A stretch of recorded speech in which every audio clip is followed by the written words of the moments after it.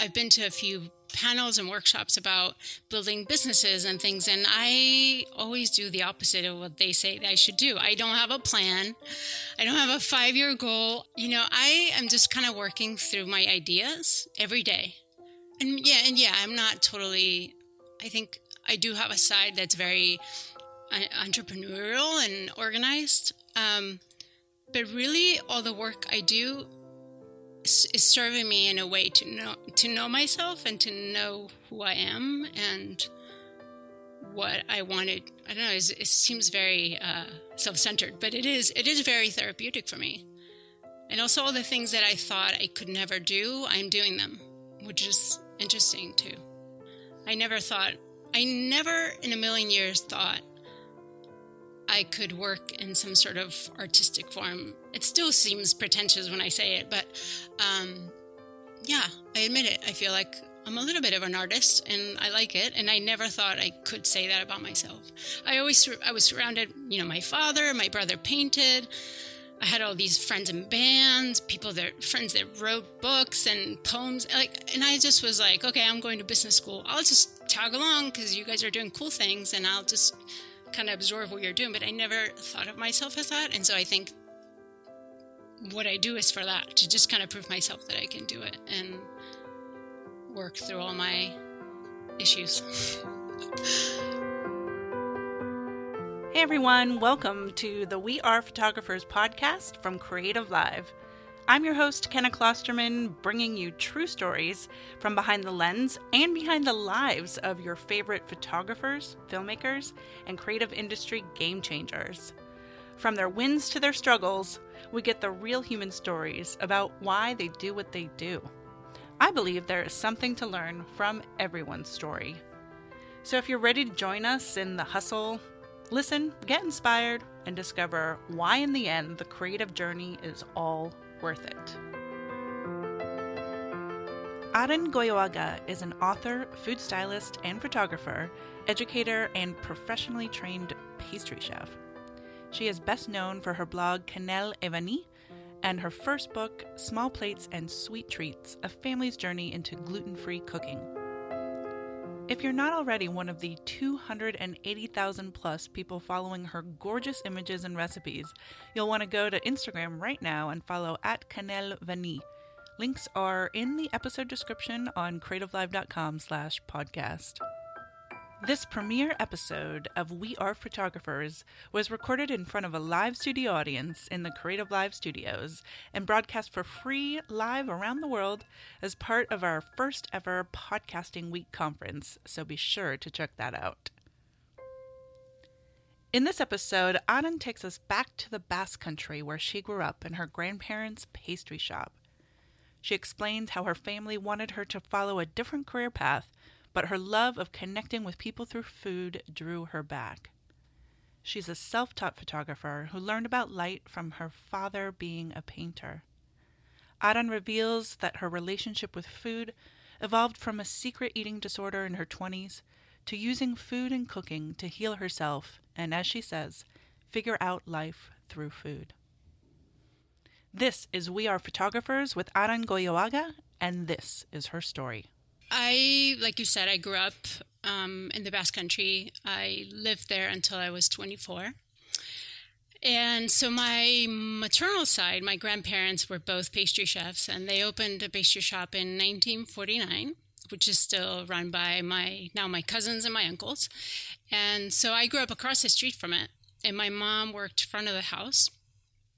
So basically all my day was spent there. I would go to school, I come home for lunch, and I would eat at the pastry shop. Then where I grew up, we had like a 2-hour lunch break. Of course we did. And then we'd go back to school. And then I'd come back and I'd spend more time in the pastry shop because that's where my mother was. And so I grew up always with people cooking professionally and also just to feed everybody else because my mother was the oldest of 8. So there was a lot of grandchildren and uncles and aunts, and it was pretty idyllic, actually. I didn't know any different at the time, but now that I think back, I realized like how lucky I was to have this environment, which at times it felt really overwhelming too, because it's such a large family, a small town, but everybody knew us. And in fact, I was of the pastry, so people didn't really know my name or anything, like maybe grown-ups, but they knew I was of the Ayarza family because I was part of the pastry shop. So, and it was always, how can I to describe it, it really was about smells.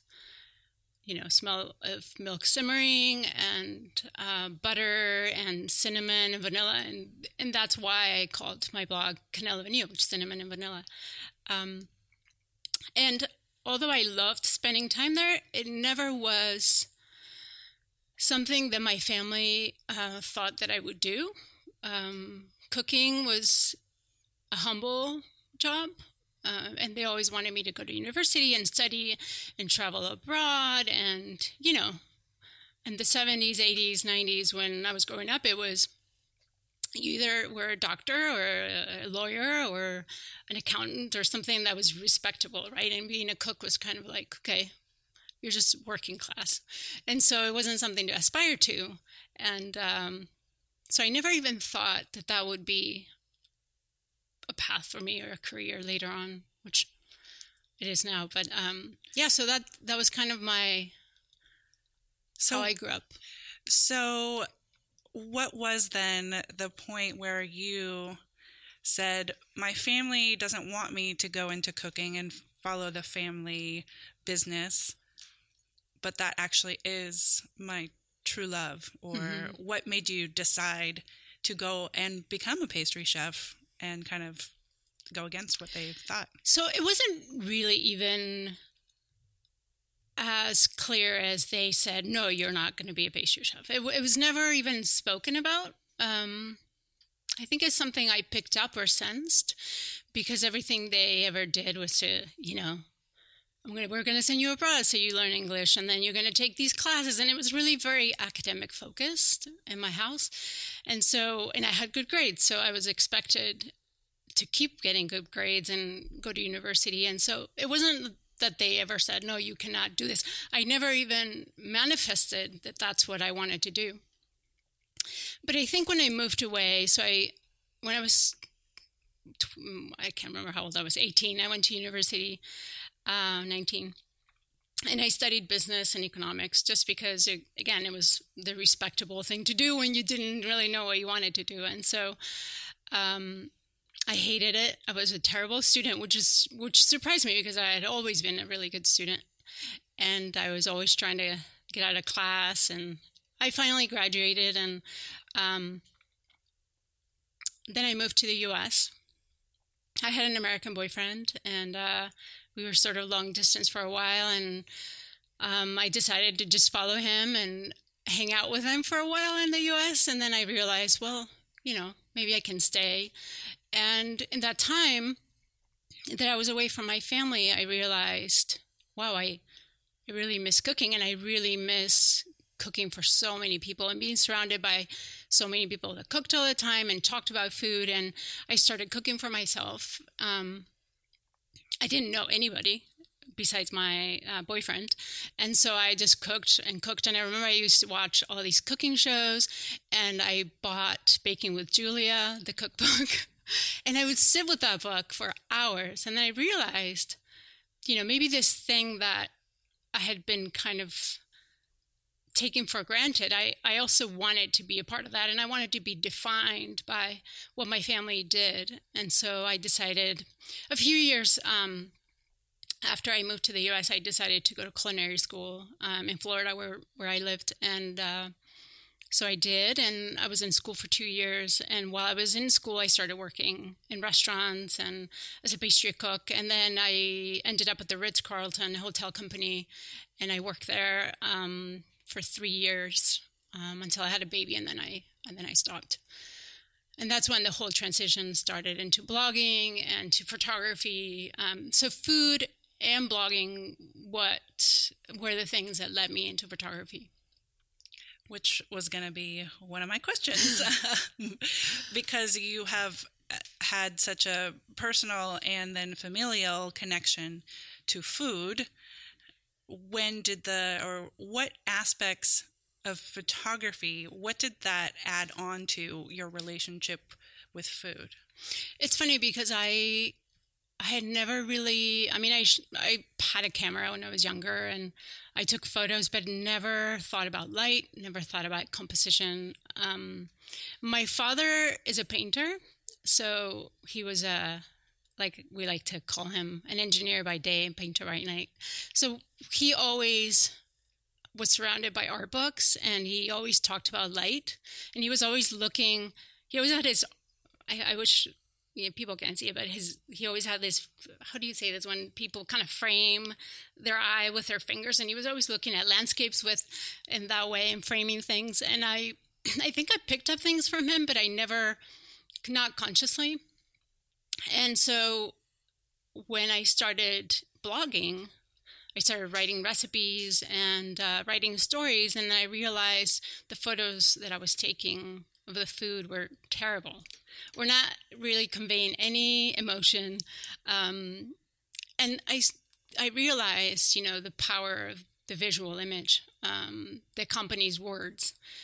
And so I really started paying attention to magazines and books. I started to kind of study light, how others shoot, I just started looking at the things that I reacted to and thinking about them in ways of, instead of, oh, that's pretty, but why, what is drawing me in? And I think by observing and then trying, and it's kind of what you said about what you were talking about with Drew, about really doing the thing that you want to do every day. I got up every day and I was obsessed with writing a recipe and photographing it. And I spent so much time doing it. And so first, it started as simple as like the mechanics of a camera, right? Understanding how to manually expose, where are all these elements that operate in a camera. And then from that, once I master that, then I started thinking about light as a stylistic tool, not just like, oh, I have this light and I'm going to use it, but how do you modify it? How can you really change a mood, or how can you complement something through manipulating light? And, there's so many things, right, that as a photographer you have to know. And I think slowly I was just really obsessed with it. And I didn't make any money.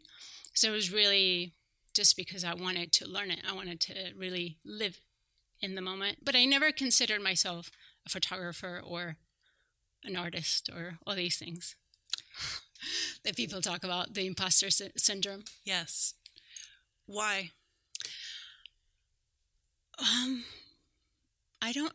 Why? Well, because I didn't have any training, and also because I always knew what good photography was, and I knew where I was, and I knew what the variance was between me and what I liked. I appreciated that, and I also, and you and I have had this conversation before, but the idea that it's the thing of fake it till you make it. I understand that, and I know you have to kind of believe that you can do something, but I also think it's okay to know that you're not quite there and to be a little insecure and feel like you're still an apprentice, if that makes any sense. And I kind of wanted to be in that space for a little bit. Maybe because I'm European, and Europeans are a little bit more like, oh, can I really do it? A little bit. Americans, I find, are a little bit more assertive and aggressive in their beliefs.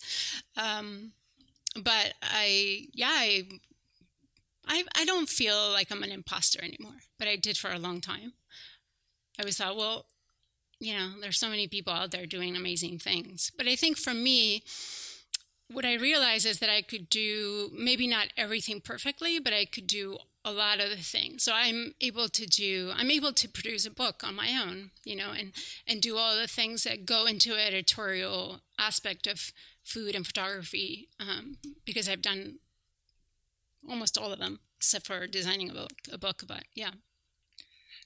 So I'm hearing a couple of things. First of all, self-taught, self-directed, passionate, which, yeah, please, that has allowed you to accomplish what so many people would love to do, publish their own cookbook, not just, with the recipes, with the photos, all of that. But I also heard you talk a little bit about insecurities and letting go of them or embracing them. And so I would like to have you take me back to your love affair with food. And this, we haven't yet talked about the fact that this is a gluten-free cookbook. Take me back to why gluten-free and when did you discover that you needed to create a gluten-free lifestyle? Yeah, I think a lot of people that follow me don't even know that I don't use wheat and other gluten-containing grains. I don't want to be known as, I'm a gluten-free author, although I am. The truth is about 10 years ago, I got really ill and I started having all these autoimmune diseases pop up and all these things. And for about 9 months, I was totally debilitated by vertigo, and I had thyroid disease and all these things were ringing in my ears. I had just given birth to a baby and I was a mess. In fact, my parents had to fly from the Basque Country in Spain to Florida where we live to basically drive me around, take me to appointments, help me with the kids. And I found a functional doctor who said, hey, maybe you have food issues. And I thought, me? I mean, I'm a pastry chef and I grew up with gluten all my life. And so we just did a bunch of tests and it turns out I have a gluten intolerance. But I don't really I don't want it to be about that. People talk about it, and every time someone starts complaining about certain symptoms that I recognize, I'm like, hey, well, have you thought about this? But so that's what I've been gluten-free for 10 years. Yeah, but before that, and I think that's where you're getting maybe, I had a secret eating disorder in my 20s.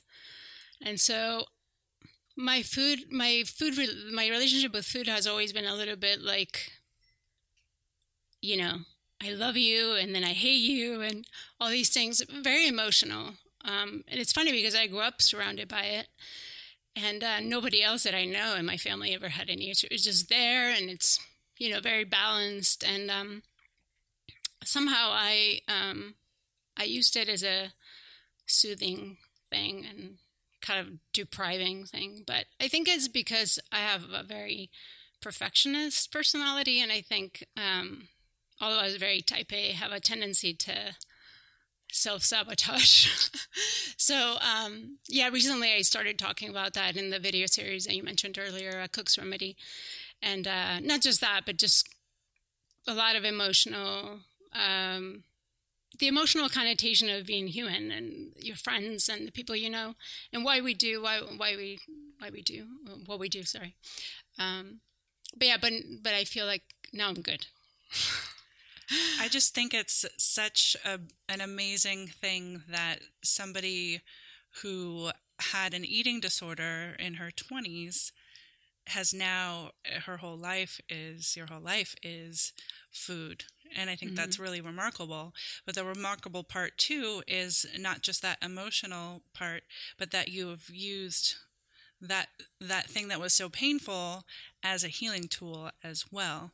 Mm-hmm. I believe that art can heal. Mm-hmm. And I see cooking as an art form. And so I would love to segue then into your new book that you're working on, because I've watched your A Cook's Remedy series. I absolutely love learning more about who you are and your history and why you do what you do. In that, I think you say something like, "I'm figuring life out through cooking, and join me." So, what is the landscape now, and what is the new book going to be about? Well, I think cooking serves two purposes for me, and I think most people. One is very meditative. Is that how you say it? Meditative? And it's very working with your hands. I feel like it's really a great way to quench your anxiety and relax. And then also, it is a love language. Like, I am not good with, who wrote that book about the 5 love languages? Was cooking part of that? Because I feel like gifting and all these things, I'm not a good gifter. I'm pretty bad checking in with people. I can kind of isolate myself sometimes, but I'll cook food for everybody I know. Like, I just want to show people that I care about them by cooking them food. So this book is a little bit about that. It has the new book. Has kind of a time where you spend by yourself. It flows through my day more or less, of like time that I spend with my family, time that I spend alone, then time when we open up our home to other people. So it's always this like give and take. You know, I give you some food and I cook for you, and then I cook for myself, and a little bit of that movement within food and emotion and the people in your life. It's still, in fact, I have about 6 days left to turn in my manuscript, so I'm still in it. And right now I'm doing a lot of technical writing and checking and making sure the recipes work perfectly. And I still kind of need to pull myself out of the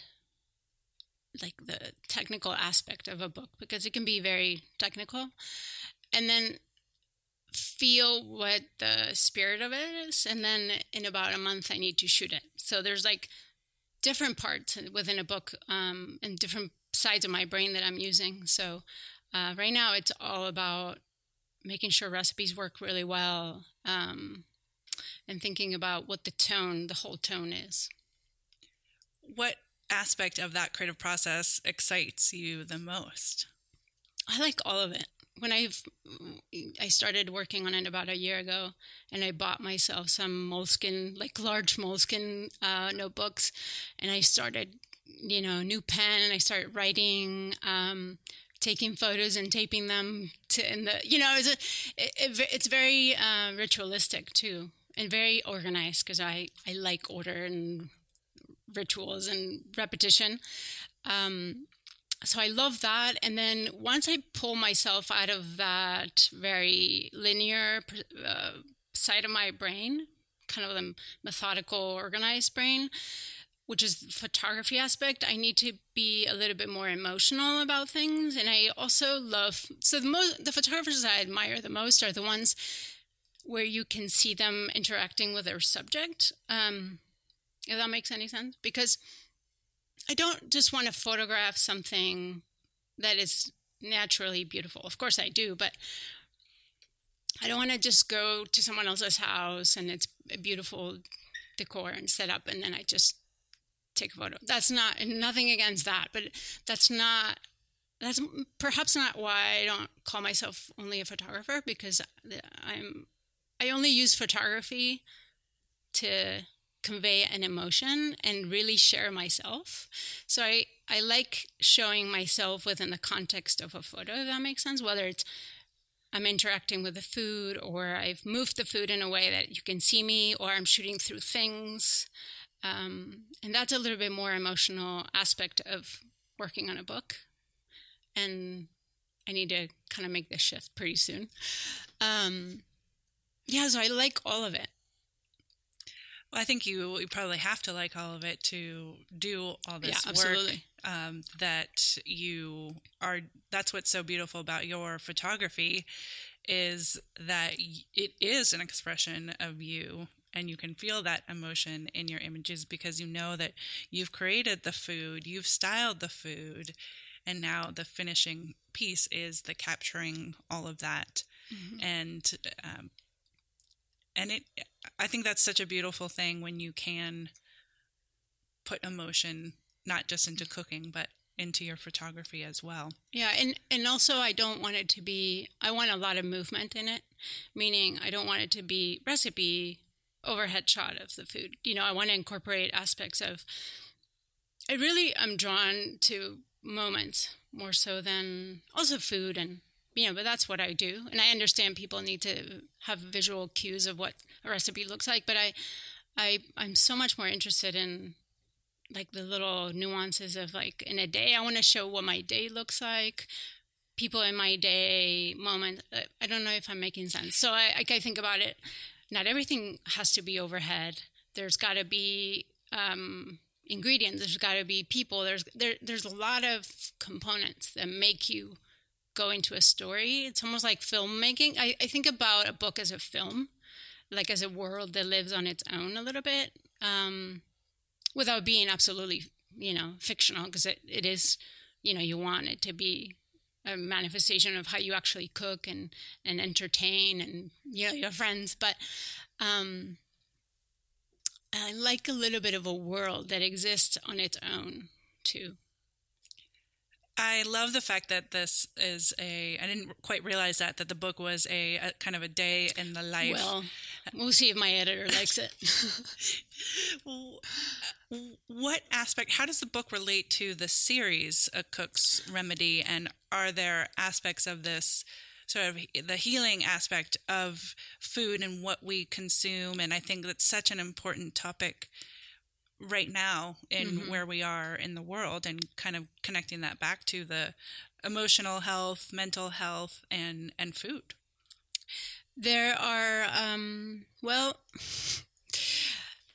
so the first iteration of this book, I'm getting into like the nitty gritty of it, but the first iteration of the book was going to be called A Cook's Remedy, and it was taking from the series, and the chapters were going to address different emotional aspects that I've felt in my life, and recipes that reflected kind of like a remedy to those, whether it was like feeling isolated or feeling malnourished, or, all these things that or connecting with people, opening yourself up. I think my editor felt it was a little bit trying to be too many things: memoir, cookbook, practical. And I think the way my brain works is not very much for the masses in some ways, to my detriment.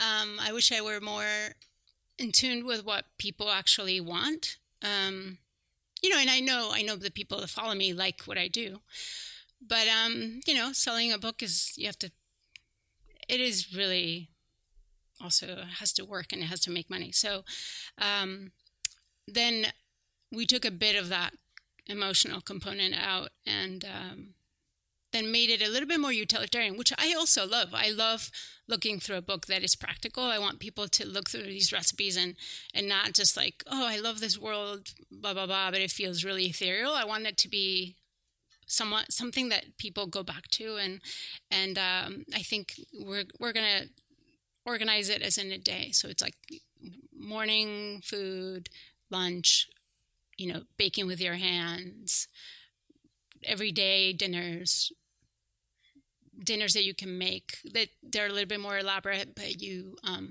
have people over. So it's sort of like food and all the aspects of how I work, because I'm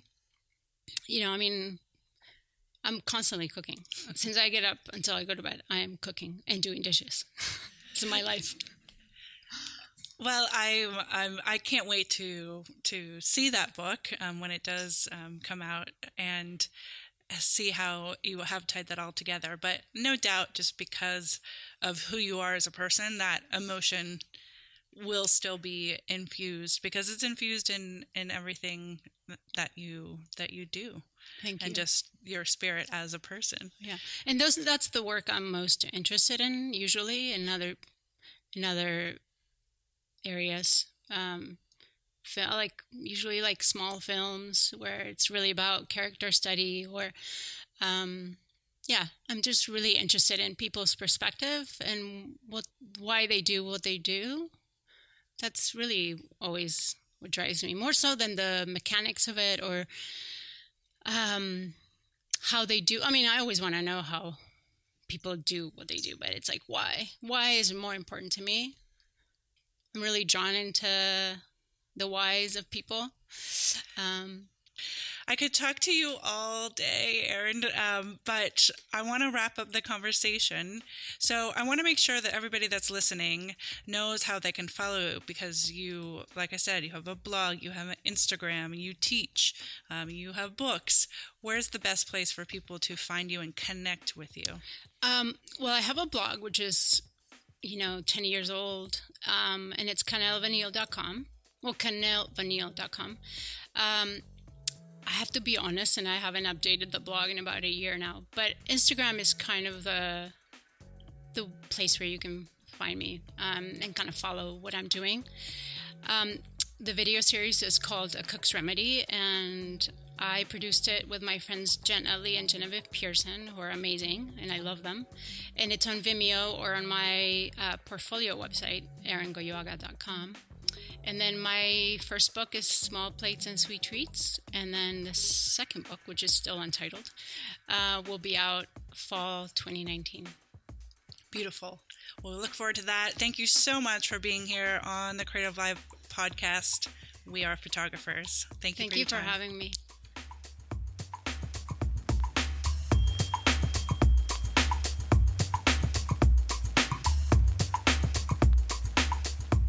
I'm Kenna Klosterman, and you've been listening to We Are Photographers from Creative Live. We premiered the podcast with this live episode as part of our very first Podcasting Week conference, where we brought together the best podcast creators and educators to teach you everything from ideation to production, post-production, and distribution and marketing. If you've always wanted to create a podcast or learn how to get more subscribers, it truly is the most comprehensive podcasting education out there.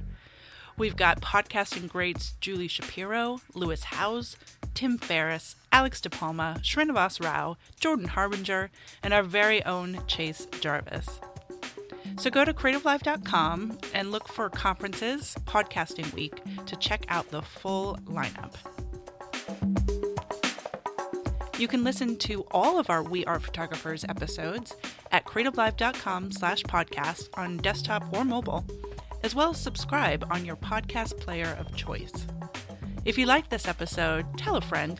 That's how almost all of us learn about new podcasts. At Creative Live, we believe there's a creator and a photographer in all of us, and yes, that means you. And these are our stories.